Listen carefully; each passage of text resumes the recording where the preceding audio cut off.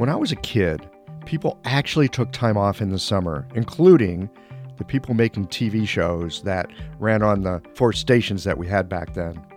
So in the summer, we got reruns. Here at Qiological, we're taking the month of July to, as they say here in Missouri, go fishing. I'm looking at it as some yin-tonification in the middle of the greatest yang of the year. So for the month of July, I've got some reruns for you that you've likely not heard because they are some of my favorite conversations from the early days. You may or may not know that before Qiological, I did a podcast called Everyday Acupuncture. It was aimed at the general public, and so we didn't get all deep and geeky with the medicine, but it turns out a lot of acupuncturists listen to Everyday Acupuncture, and it was your interest that sparked Qiological. So I hope that you'll enjoy these pre-heaven conversations from before Qiological was Qiological. The people who seek us out are looking for answers and solutions to their problems. But if you've been in practice for any length of time, you'll know that it's not such a simple algebra. We are embedded in an ever-changing world, which is kind of a cool idea at the intellectual level, but the reality of this is both a tremendous cause of suffering and of unforeseen possibility.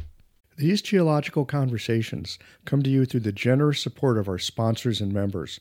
All the sponsors here provide helpful products or services that you'll find beneficial in your clinical work.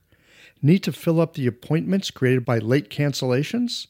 Jane can help with that problem. Mayway Herbs is celebrating the 55th year of their family business. You're invited to make use of their vast library of resources.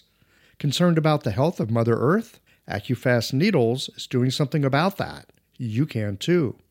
And later in the show, listen for a special offer from Andrew Sturman on diet as medicine, and the folks at Blue Poppy share some thoughts on the safety of herbal medicine. Do be sure to visit the sponsors page on the Qiological website to take advantage of all the special offers our terrific sponsors have for listeners of the podcast. Hi folks, I'm Yvonne Lau, president of Mayway Herbs. Our family business turns 55 this year, and we wouldn't have gotten this far without the love and support of our community. We're truly grateful and promise you that we'll continue to work hard to support you and your practice. Please visit Mayway.com to find the perfect Plum Flower brand formula or formulate your own in our dispensary. Our site also has lots of articles, videos, and herbal recipes for you to explore whenever you need a break. And tune into our podcast, Chinese Medicine Matters, for insightful discussions on all things TCM. Learn about treatment strategies and powerful herbal remedies, and enjoy bits of Chinese culture. This month, we're focusing on the treatment of various skin concerns like itchy skin and stubborn acne. And if you're a practitioner, get a discount on our skin health formulas this month too.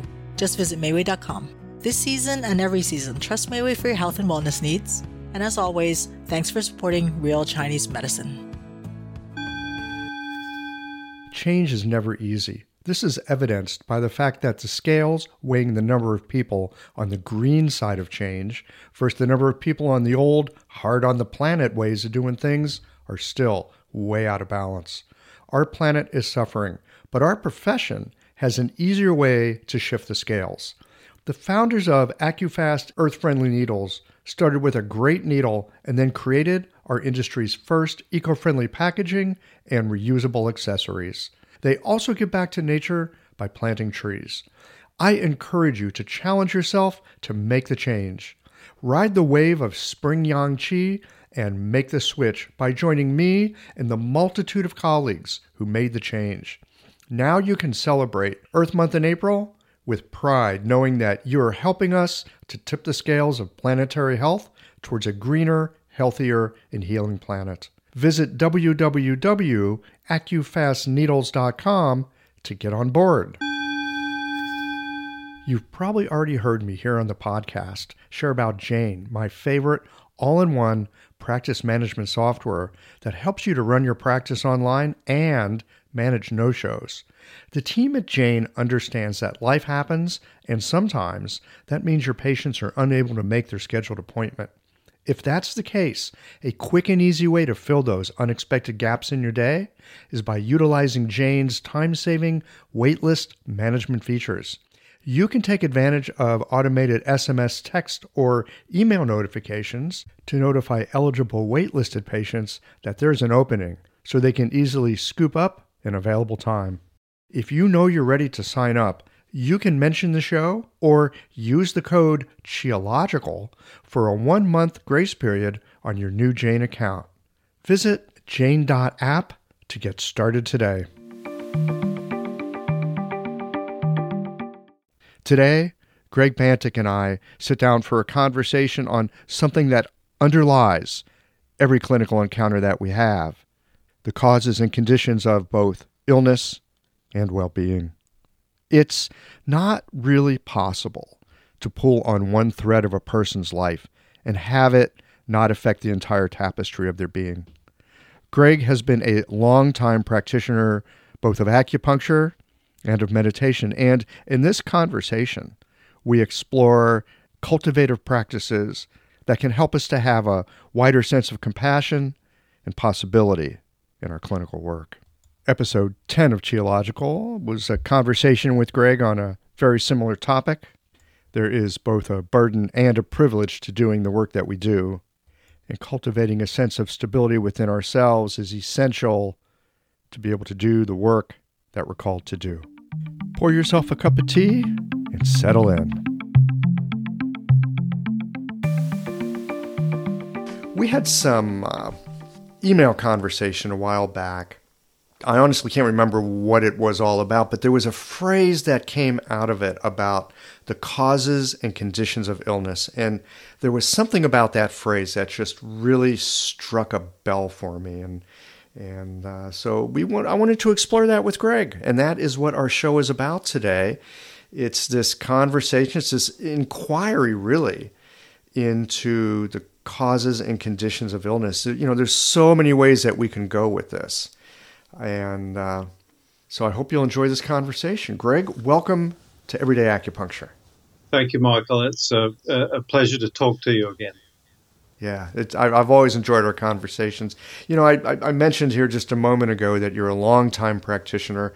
I actually have no idea how long you've practiced or even what brought you into practicing Chinese medicine. Can you give us a little background about what got you started and onto the road that you're on right now? This is my 41st year in clinic practice, and I've been teaching for almost as many. I was at university back in the early 70s studying psychology, politics, and philosophy, and I had taken some time off and was told by a friend that there were 6 free introductory lectures on Chinese medicine being offered in Sydney at the time.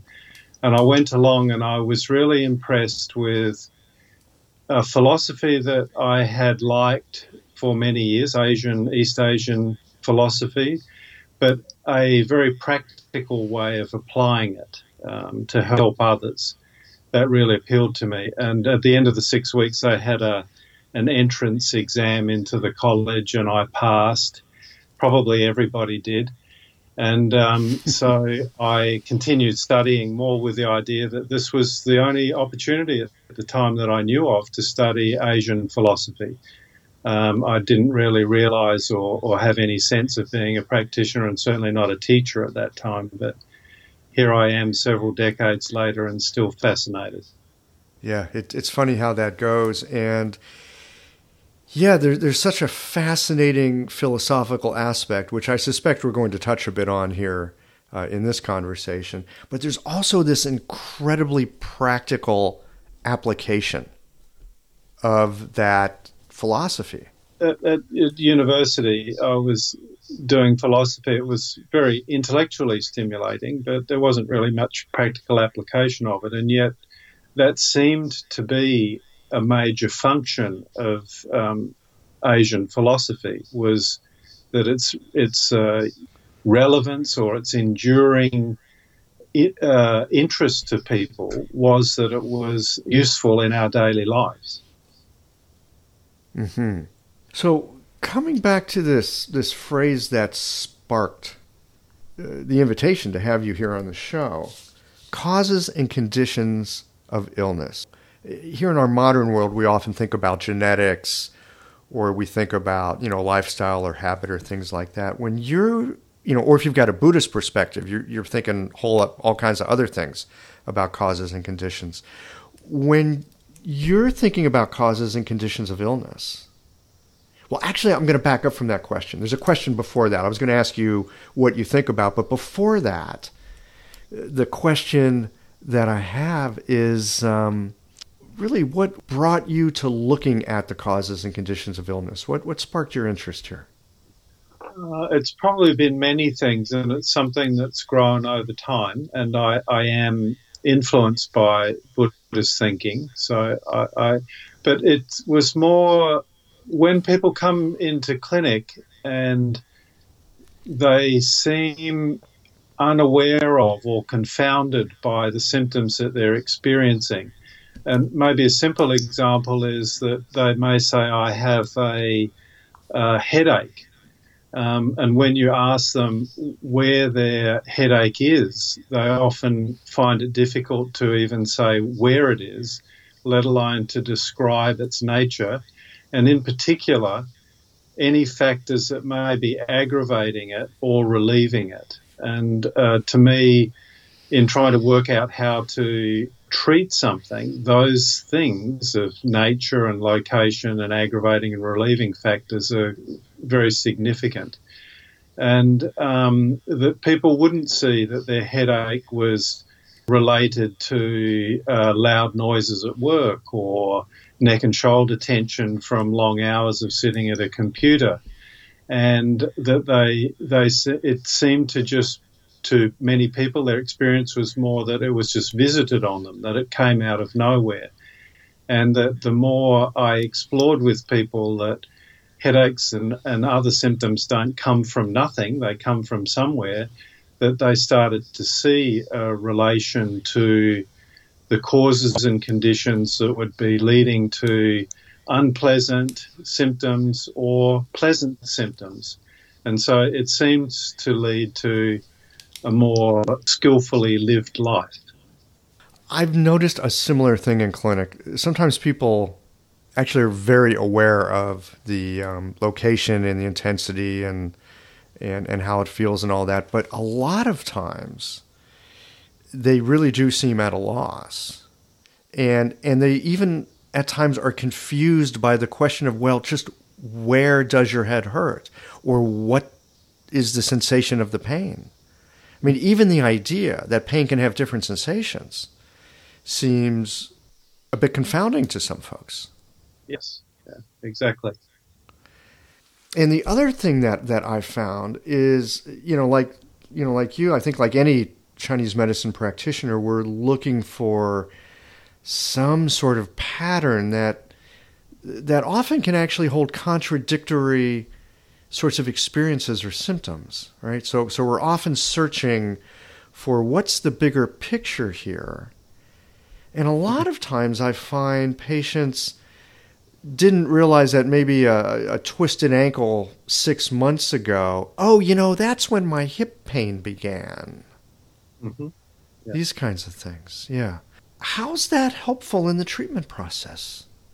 Well, let me, the way that going back and reading a couple of early texts, like the Yellow Emperor's Internal Classic or even the Shanghan Lun, which the Shanghan Lun influences a lot of the ways that I would write or think about a herbal prescription. Mm-hmm. Even there it says that, subject to wind and cold, we may experience a certain set of symptoms depending on where the wind and cold is. And then the way that wind and cold has been treated, if it's appropriate, the symptoms go away. If it's inappropriate, so they're given the wrong formula, then these sorts of symptoms might emerge. And in the Neijing, it talks about external factors of climates and wind and damp and so on as influencing us. I think implicit is that say the mood in a family or a workplace and so on all influence our health. So to then treat something, it's maybe relatively easy to treat somebody's headache to resolve the symptoms of the headache. But if it's something that is recurring and keeps coming back, either, say, seasonally or associated with work habits or problems in a family dynamic, for example, then it seems to me that a better treatment, a more comprehensive treatment, is to look at what are the sorts of causes and conditions in that person's lifestyle out of which it's more likely that headaches are going to occur. And so treatment then has to move out into addressing or changing or modifying those causes and conditions, as well as just the prescription of a formula or the application of some points or Moxa and so on. I have noticed in my own practice, and I'd say this is more recent, that sometimes folks come in and they'll describe the thing that's bothering them. And, and some other things, we go into a pretty in-depth health history. Sometimes I find that a person's symptoms are actually kind of a benefit to them. I mean, this is kind of a funny thing to say, and sometimes I feel like I have to be really careful when I'm working with patients because I want them to know that I'm taking seriously their problems. But let's just say maybe there's a food allergy going on, and there are certain foods that they eat, and it causes these problems. Sometimes it seems like these symptoms are, it's like the body's always trying to do its very best. And it seems like sometimes these symptoms are the body asking for some help in a bigger way. And I have become concerned as a practitioner that if I take the symptom away with herbs or needles, then the thing that needs to be addressed is not going to get addressed. And perhaps I've actually done them a disservice. Are you following what I'm talking about with that? Does that make sense? I think I am following what you're talking about. And that's why I think that it's important to look at the kind of the backstory of what's going on. That just addressing the symptom, while the person may even consider that to have been a successful treatment, that was holding the symptom in place or generating the symptom hasn't been addressed. And so it's on one hand, I guess you can say it's a successful treatment. On the other hand, it's not successful in the sense of reducing the likelihood of reoccurrence, or because the same causes and conditions are still in place, that something else as a result of them won't come up again, even if not the same set of symptoms. Well, either it comes back, or what worries me or concerns me is that it doesn't necessarily come back the same way, but because there's still an imbalance, now the body's got to find another way to express it. And maybe they're headache-free now, but there's something else that's going to arise as a result of things not getting set right. So 5 years down the road, they might have a bigger problem. Yes, yeah, I would agree. And maybe this also comes back to a definition of what health and doctoring is. That if we think that our job, or even as a patient, that their patient's job is to just get rid of symptoms, or a doctor's job is just to treat symptoms, or it kind of limits the project of what I think Asian philosophy offers us, which is what is a good human life? What is that? And it doesn't mean that a good human life is always symptom-free or always trouble-free. But a good life might be, how do we live with and work with and learn from symptoms, and hopefully have a life with less symptoms, not just physical ones either, but unpleasant or difficult mental states too. Mm-hmm. I'm just thinking of a patient I saw recently, and she was talking about being impatient. and wanting more patience. And she goes, I want to pray for more patience, but I know the way this works. I pray for more patience, I'm going to get more situations that test my patience. Because we're not just given what we think we want. We're given these opportunities to actually learn to embody it. Yes, how could we learn patience, or how could patience arise and develop absent of the causes and conditions where it's needed most?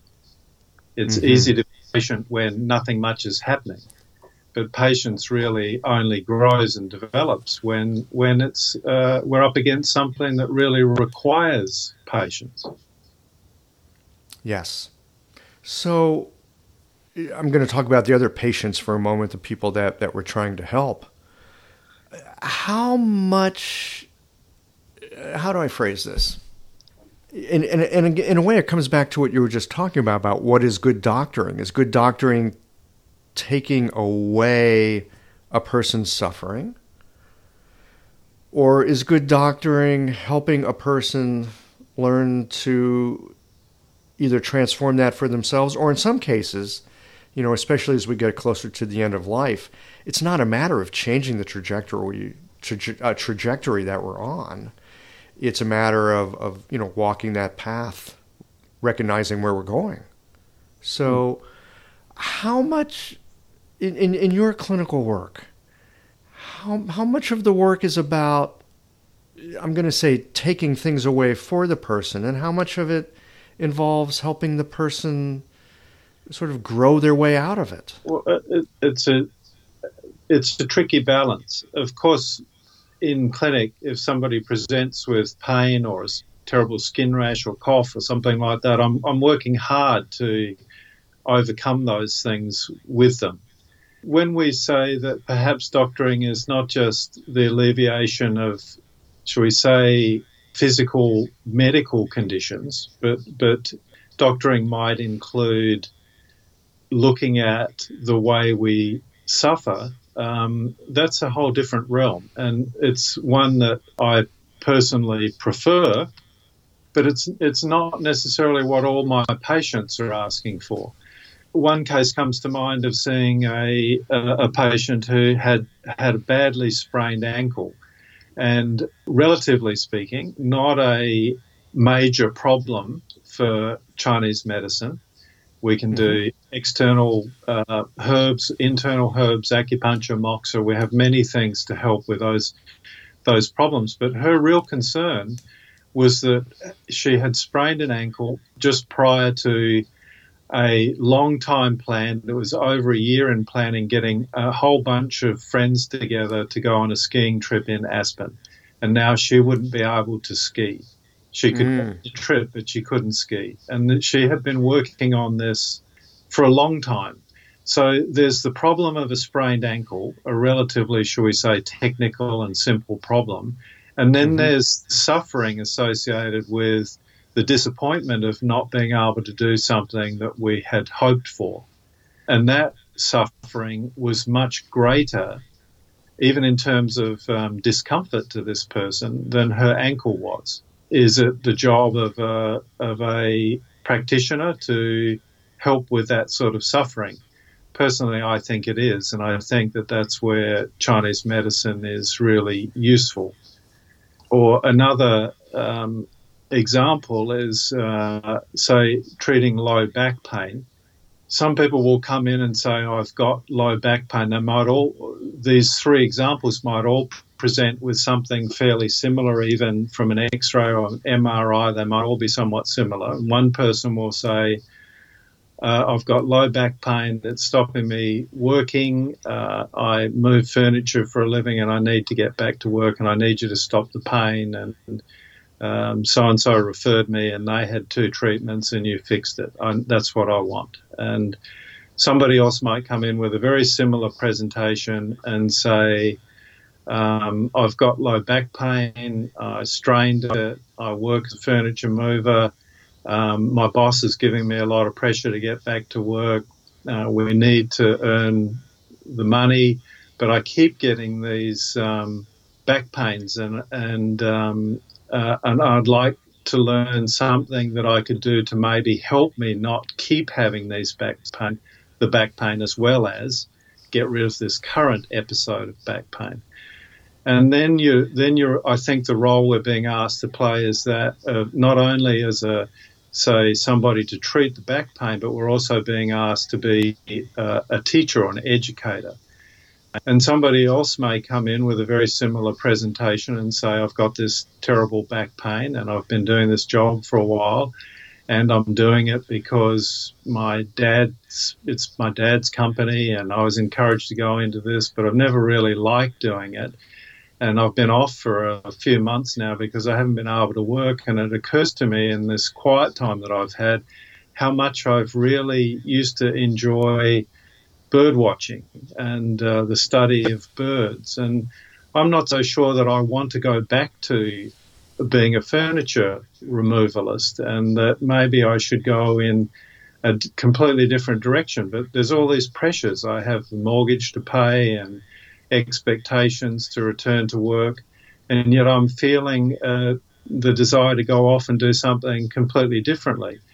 And so what you hear from those three patients is that they all have a similar, shall we say, physical presentation, but they're all asking something different of their lives, and they're asking us to take on a different role altogether. And so I think to have skills as a practitioner to be able to not necessarily do everything for every patient, but even to have the skills to know a timely referral to, a career counsellor or a good psychoanalyst or psychotherapist, whoever it might be, a meditation teacher, but also to have in order to have the skills even to know how to make a referral, you have to have some personal knowledge of what it is that those three different people with the same presentation or a similar presentation are asking of you, and to be able to step into the role that you're being asked to play. Hello everyone, Andrew Sturman here. I've been working with clients in Chinese medicine dietary therapy for over 2 decades in New York City. My focus is beautiful, simple, delicious, and health-supportive home cooking. Good meals can be inspired by the strategies of classic herbal formulas so that each meal is infused with medical intention from appetizer to dessert. This requires an understanding of the energetic properties of grains, vegetables, meats, fruits, and more, and knowing which foods are moistening, drying, building, clearing, warming, or cooling, as well as their directionality. I've organized these teachings in my 2-volume book series, Welcoming Food, where you can learn this theory, practice it in your own kitchen, and love doing so. See the positive reviews and incredible testimonials from practitioners and patients who've brought this material into their own kitchens.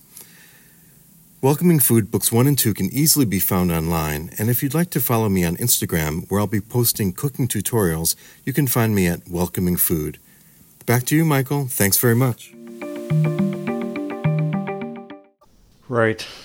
This is actually one of the things that I really love about Chinese medicine, which is it's not a cookbook kind of thing, and it really asks the practitioner to pay attention to everything that's being said, and both verbally, right, and what the person says to you, but also how the body expresses itself as well, so that yes, exactly. You may have 3 presentations of back pain.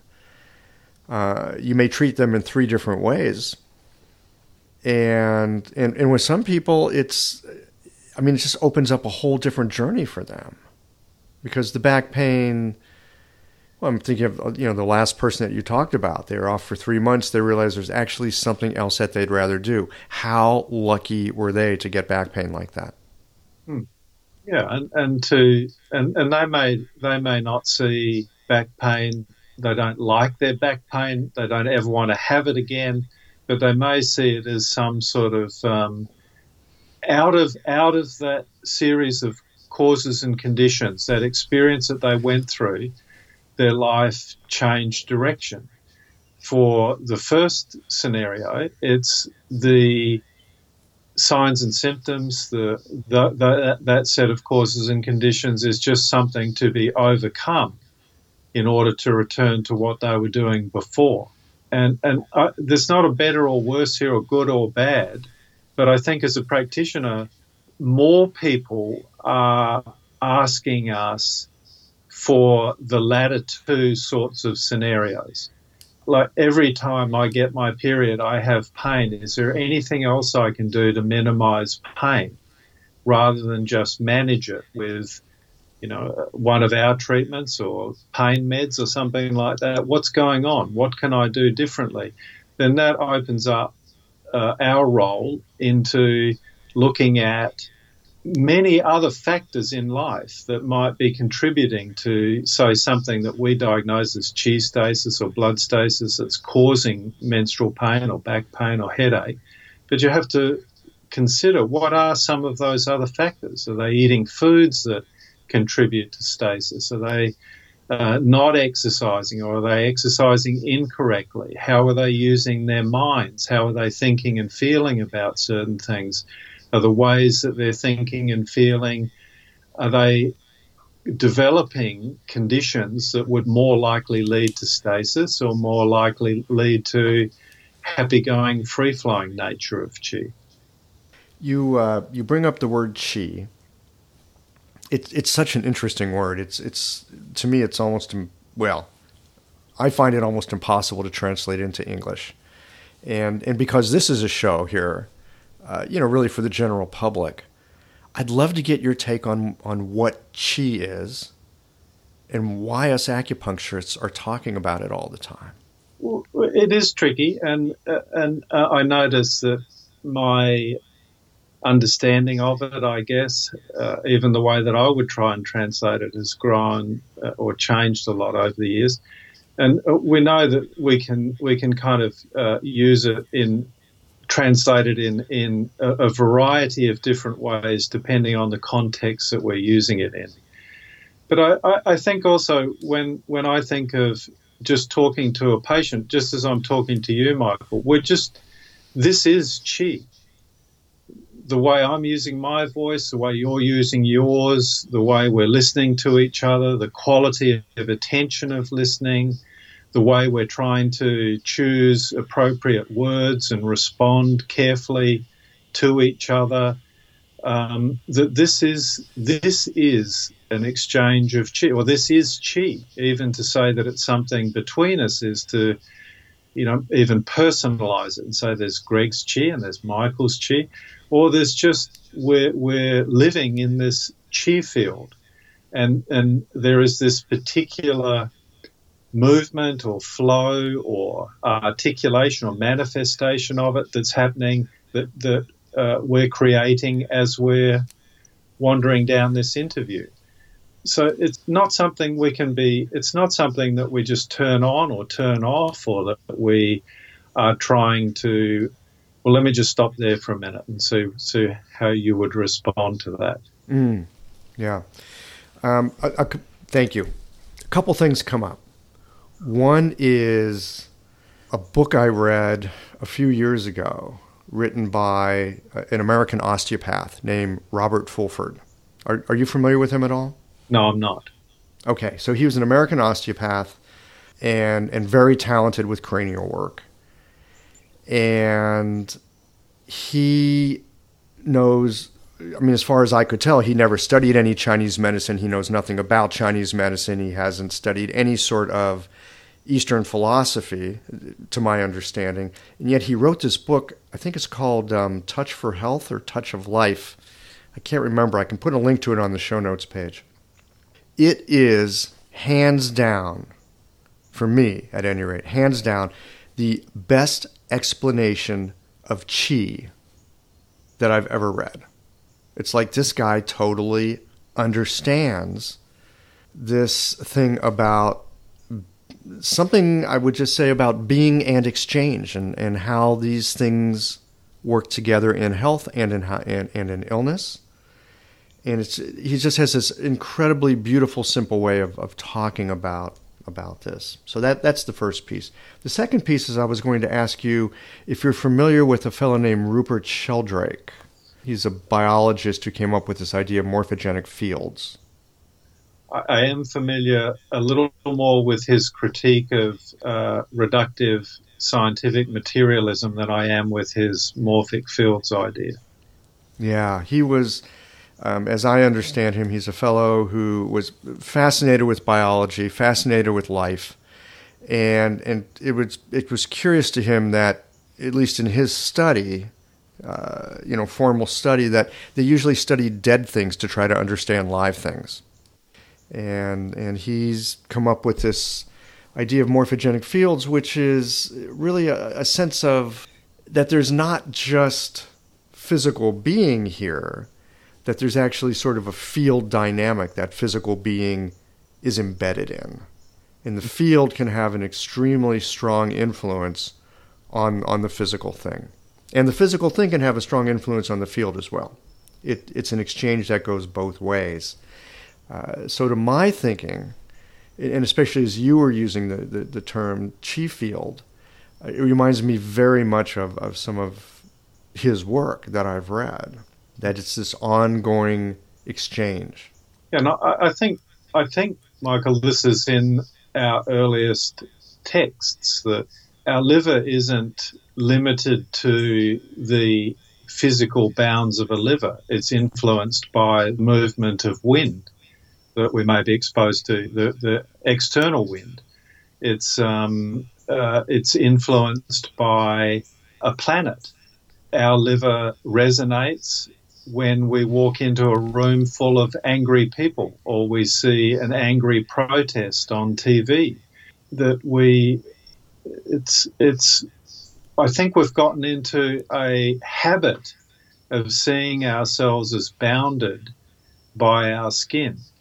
Whereas I think our actual lived experience is that we're easily influenced, dramatically influenced by things all around us and within us. And I think Qi, as a way to try to explain a kind of a functional web that we find ourselves in, is one of the best descriptors.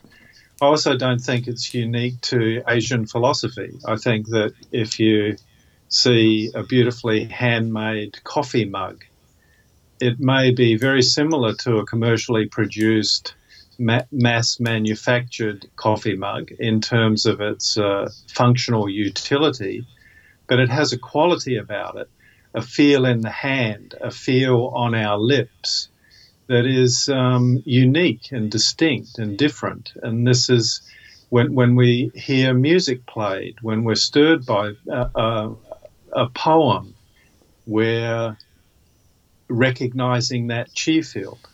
Get stirred by poems on a regular basis. It can completely change. Yeah, I mean, poetry, lots of things, they can so quickly change our emotive state. And when that emotive state changes, lots of other things shift with it.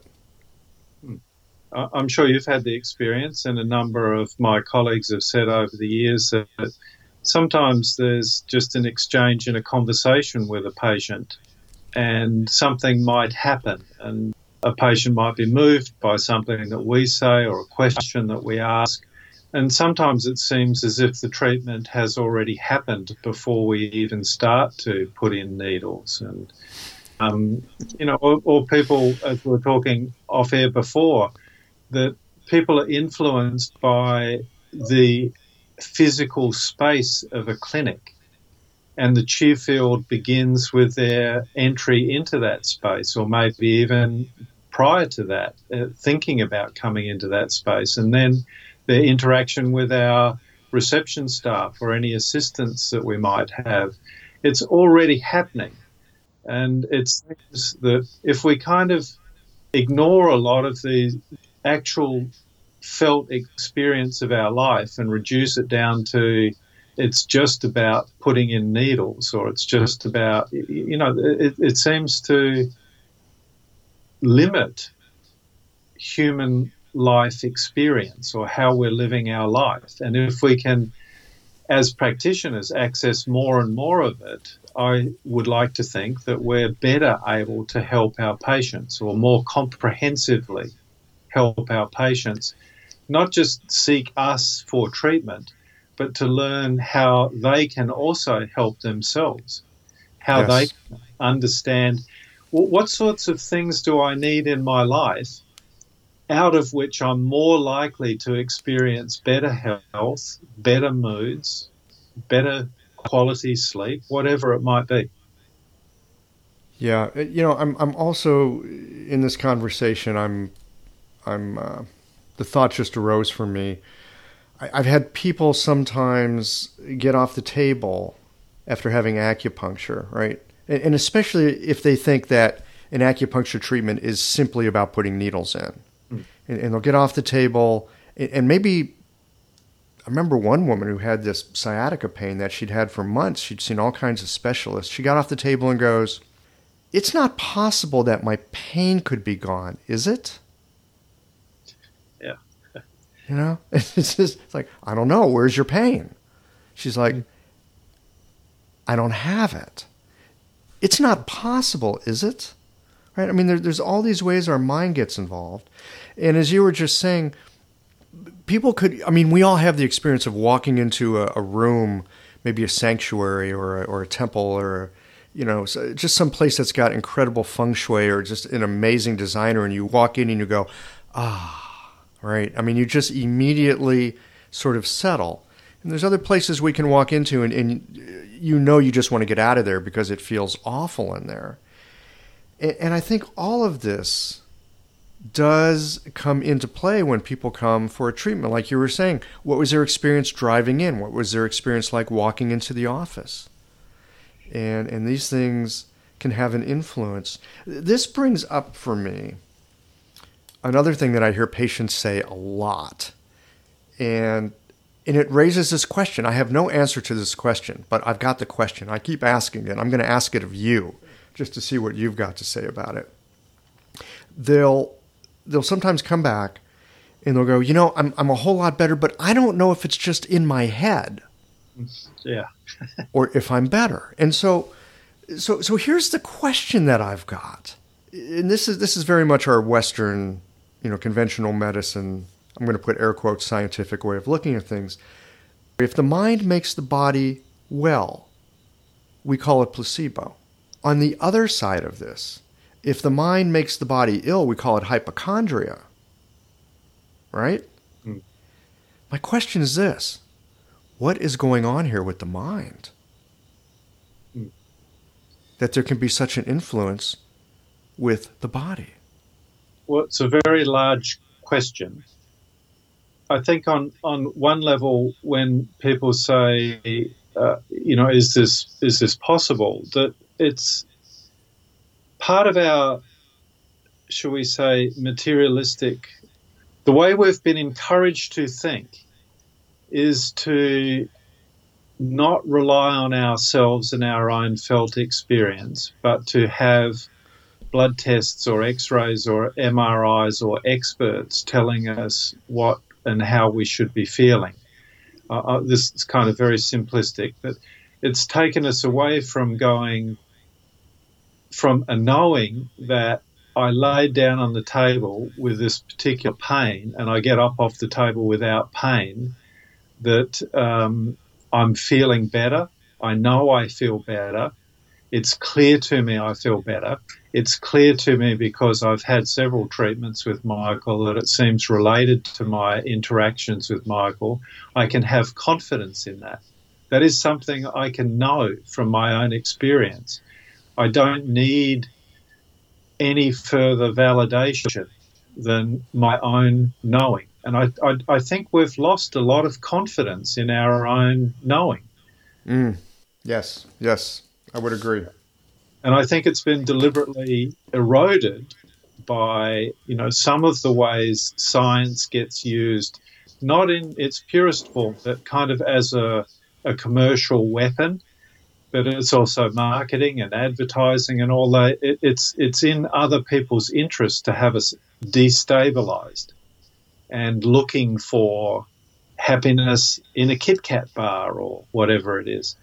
Mm-hmm. So I think that's part of the problem. And I think it is also part of the problem that we have this mind-body dichotomy, and that we don't see that they can't really be separated. If I can wake up feeling absolutely awful and that life sucks and that things are terrible, and a best friend calls up on the phone and invites me over for dinner, and all of a sudden, even the heaviness and the lassitude and the aches and pains that I was feeling before have instantaneously disappeared. And likewise, I could wake up in the morning and feeling absolutely fantastic, like the world's the best thing ever, and stub my toe and have a physical thing. And my mood, my whole worldview goes to, so-and-so's out to get me. The world's out to get me and confound me. And I think to divide us up into body and mind is part of the problem. We're not separate, or those things aren't separate. We have such a funny phrase here in the West. We talk about the mind-body connection. And that phrase right there presupposes that they're not. Yeah. And yeah, our mood is influenced when we stub our toe. Mm-hmm. So how can I guess in clinic what I try to do is encourage people to understand, how are you knowing this? How is your knowing that you're separate body and mind? What is your actual experience of these things? And that the more they kind of hear questions like that, the more they become reflective and contemplative and go back and look at their experience, and then they can say, oh, yeah, you're right, actually. It does seem that my hot, red and painful swollen acne, I wake up with it and it seems really much better, and it's hardly red at all. But as I go through the day and I get more stressed and I get more tired, it gets redder and more painful and more uncomfortable. Maybe what I'm doing and how I'm doing things and what I'm exposed to, even mentally or psychologically, or stress in the workplace, is actually affecting my physical body. And they start to make a connection. I'm struck here as we're having this conversation and recognizing that, the two of us are having this conversation, but there's also people listening, right? So there's a silent third party here with us at the same time. And for you and I, these things seem self-evident, right? I mean, you practice this medicine long enough, and I suspect it's almost impossible not to recognize these deep, vast connections between what we usually will divide up as mind and body. And yet we are so often, marketed to and sold to that, you've got this ailment, you need to take this thing, or you've got this problem, you need to eat this or not eat that. And it's easy to grasp for a simple solution. And often it's not a simple solution. I think it's important to, I catch myself telling patients these days, this is just an example perhaps of, I say to them, eat food. And they look at me strangely, and I go, I never used to have to say that before. But because it wasn't an option to not buy food. But when you go into a store these days and you see a bottle labelled milk, you just assume that it's milk. But when you read the label, it's milk solids and added this and added that, and it's quite a long way from milk or yogurt or some of the other things that. And so we're not even, food isn't food anymore. We're told by all sorts of elements in the food industry that we don't have time to cook, that it's too hard to get good nutrition. Even our own colleagues are saying, well, you can't get all your nutrition from food. You need to add supplements to your food. We're kind of kept destabilized in some way. And I think that's to our disadvantage, and that we can know we can go. I do have time to cook. It doesn't take long to cook. I do know what real food is. When I walk in and I see broccoli and cabbages and chicken and things like that, I know what it is. I know I can eat it. I have time to cook. I can look after myself. It is within my responsibility, perhaps even, to learn to look after myself or relearn how to look after myself, not just nutritionally, but how do I care for my mind? How do I do these things? I think we have to kind of encourage we have to be doing it ourselves, but we have to encourage a kind of pushback by our patients that they can know. It's not that hard. Two basic misconceptions stand in the way of people feeling comfortable using Chinese herbal medicine, even as they are feeling more positive about acupuncture. They are concerned about safety, as herbal medicine is an unregulated industry, and feel herbs are not effective to treat most conditions. Blue Poppy is committed to meeting all FDA safety regulations. All of their herbal products contain minimal or no filler to maximize potency and efficiency. Their granules are carefully manufactured in GMP-certified facilities, and every batch is tested multiple times for pesticides, heavy metals, and microbial content at the manufacturer and by SGS Laboratory, a Swiss certification and inspection company. For over 20 years, Blue Poppy has made quality and safety manufacturing standards their biggest priority, resulting in exceptionally effective herbal formulas. Their years of experience provide you with the best possible herbs so your patients have the best possible outcomes. With free shipping and free drop ship service on orders over $50, Blue Poppy should be your favorite place to shop for herbs. Use the code CHI2024 to receive 10% off Blue Poppy products on your next order. What are some ways that you help people find that stability for themselves? Well, I do. I don't do this for everyone, but I do occasionally say, do you ever have some quiet time to yourself? Do you ever take time to hear yourself? Do you ever listen? Are you doing the things? I know you're busy. I know you've got all of these projects on. I know you have a mortgage and you've got children and you're busy in doing these things. Is there anything else that you need? Is there anything else that's important for you that may be being missed in our busyness? And these are kind of beginning points, and some people find those questions really obnoxious. Others kind of chew on them a little bit and come back and say, maybe continue a conversation so we get to explore things. For some people, it's just pointing out that they can learn to cook again. So should we say not just in a mental, emotional realm, but in a physical realm, that they can take a walk around the block. They don't need fancy exercise clothes. They don't need gym memberships. They can just walk around the block. That they can do simple things, rolling their shoulders when they're at their computer terminal at work, and feel how these things, do they enhance their life or do they help in some way, and if so, in what way? So I think also you can do this with a chi sensation with a needle. When you put a needle in, I'm not one for getting big, strong chi sensations anymore, but just to ask, how are you feeling? What's going on? Or when people have a reaction to a needle and they go, oh, that really hurts. And to say, what is it that you're feeling? What's going on in your body? And oftentimes there's a look of puzzlement come over them.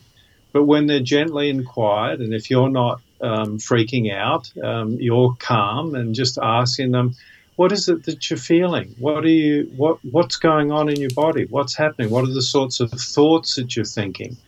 Then the person they move from kind of this vigilance and defensiveness against their experience to being curious about their experience. And there's a change, and they soften a little bit, and the curiosity seems less fraught, less difficult. And so I guess trying to initiate a curiosity, a kind of friendliness and kindliness towards what the person is really going through helps them feel okay about who they are. I just wrote this down over here because I'm really struck by the words gentle inquiry. And I'm thinking about the examples of the movers that you gave us a little earlier in the conversation. One of them is just fix it, I got to get back to work. The other one's fix it, but help me fix it myself. And the other one was I might need a different life. And for some people, I suspect it is just I've this thing bothering me, just fix it. Often, at least in my practice, I find that maybe just the kind of people I attract, or I don't know, but it seems to be that many folks are, when given the opportunity to inquire a little, they start getting this curiosity that spreads out into all kinds of places. Let me give you an example. There was a fellow that I treated. This was long ago when I first got out of school. He had he had shoulder pain, one-sided headaches on his right side. He was a computer programmer.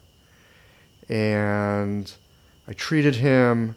He went back to work. He came back the next week and he said, I think I'm okay. I think I'm over this now. And I asked, well, how do you know? What happened? He says, well, I went back to work and I felt fine. And I'm working away. And all of a sudden, I noticed that my headache is back.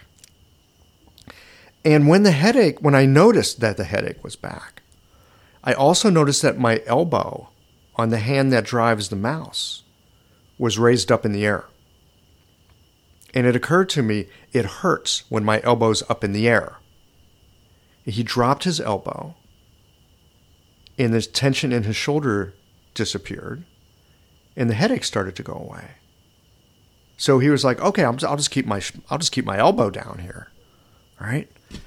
And he did that until he got involved with whatever he was doing, and his elbow went back up because that was just this body mechanic habit of his. And he felt the headache, and he went, "Oh yeah, that headache, and oh, my elbow's up." And really, within an afternoon, Greg, he recognized that when he got focused on something, he would take his elbow up, and he just learned to not take his elbow up. He would just keep his elbow down, work his mouse, and that was it.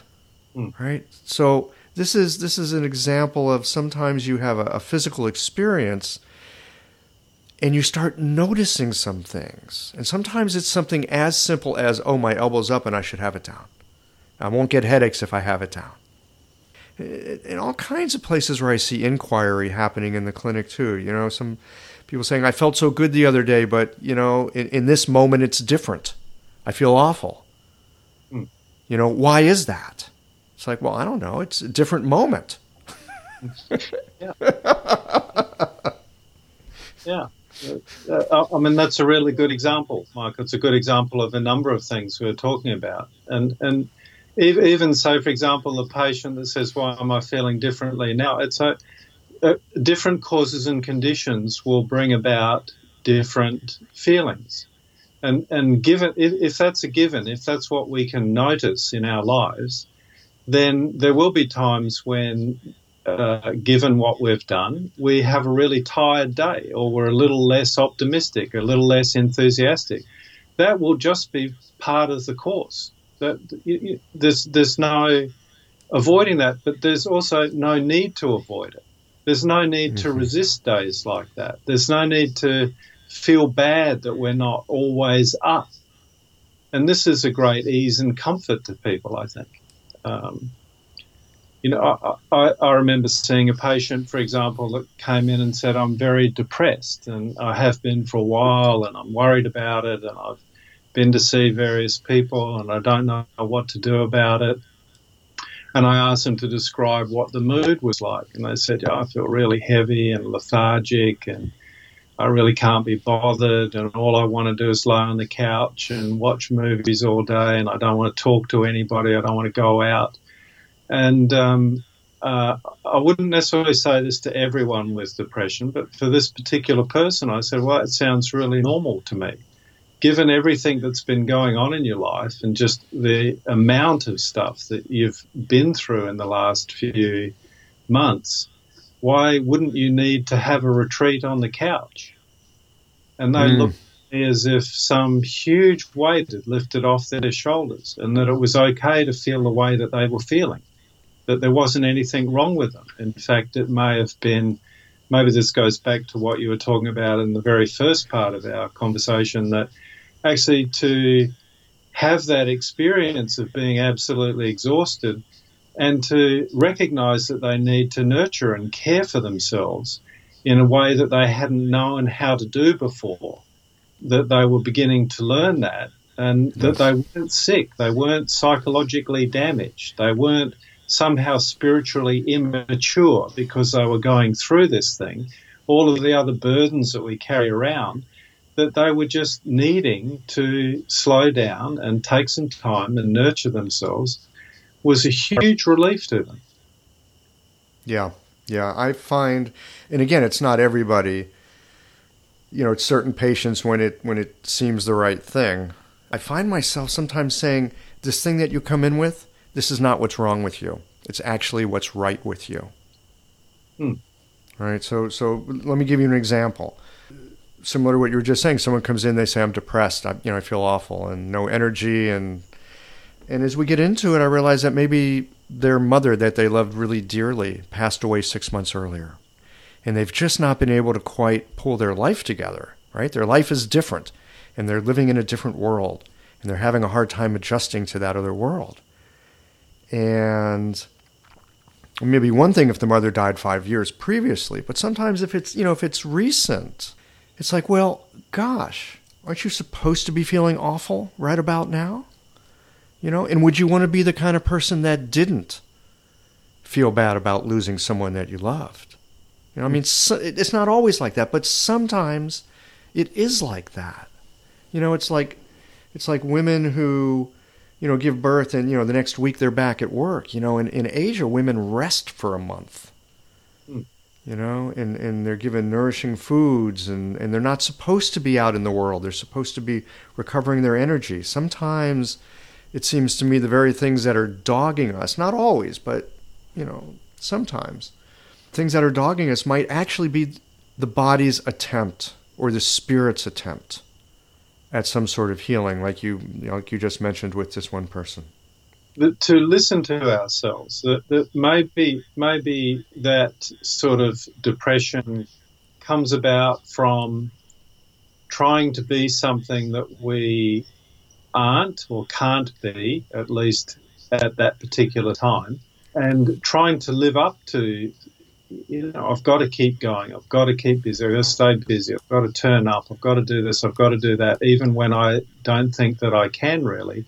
It's like ignoring some basic needs, and that catches up with us after a while. And sometimes then it seems we experience some setbacks that, should we say, a skillful person can learn to maybe be more careful of and responsive to needs, and may thereby be setting up causes and conditions that are more caring, more kindly towards ourselves, more nurturing, and therefore perhaps less likely to be subject to some of the problems and woes that people that aren't paying attention to their needs and how to care for themselves are subject to. Yeah. So I'm just looking at the time here. We're getting close to an hour, and so we're going to need to wind this down in just a bit. You just mentioned listening to ourselves, and on first blush, you might think, well, how could we not be listening to ourselves? I mean, we are who we are, and, we're inhabiting our life. But indeed, that is often such a problem. And I'm speaking out of my own personal experience here.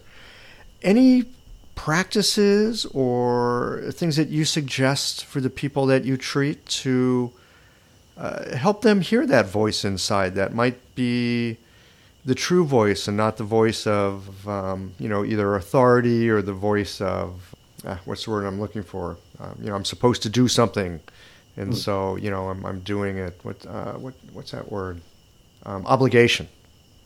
Do you have any practices or things that you share with your patients to help them sort of cut through the authority and the obligation and everything that gets in the way of actually listening to what's been arising out of their circumstances and situation? As we've mentioned, some people come in and they're kind of quite clear that they would like to know more of that sort of thing. And so they ask questions about how do I develop an awareness of that, or how could I know that, or how do I learn that? That's a little easier to respond to. For people that we've mentioned a few things that I do, that I ask people to pay attention to what they're feeling when they're being needled.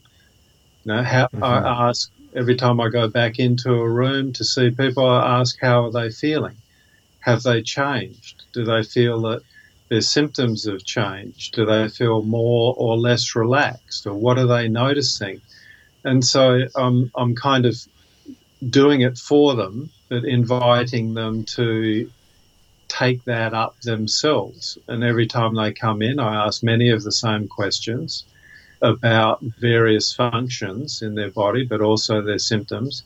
And so I say to them, between times, will you track this for me and tell me, is this changing, and to what degree, and how often are you noticing it now? Is the frequency and duration, all of these things changing? And so all of these are kind of invitations to developing an awareness, developing an attention, and in that way listening to themselves.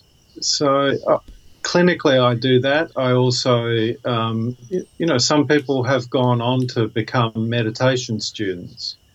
And so then it's really just an extension of that, of learning how to listen to themselves, how to pay attention. Simple things, Michael, like say in a busy workday, we do many repetitive tasks, like say pick up a telephone or turn a door handle. So to take tasks like that and turn them into opportunities to pay attention. And so when you turn a door handle, how much force do you need to use? How do you hold the handle? Which hand do you hold it with? Is it fingers, or is your palm making contact? Is there a temperature sensation you notice? And that people are starting to, through kind of things we can all do, is live their life as it's actually unfolding, a felt experience of their life, rather than passing through their life, opening many doors on the way to the front office and not having noticed the passage to the front office. That rings true for me as well. That there's there's an interesting thing with the quality of attention that we bring to one thing. It really can become the quality of attention that we bring to everything. It's been delightful to talk with you today. Likewise, Michael. Thank you for the invitation.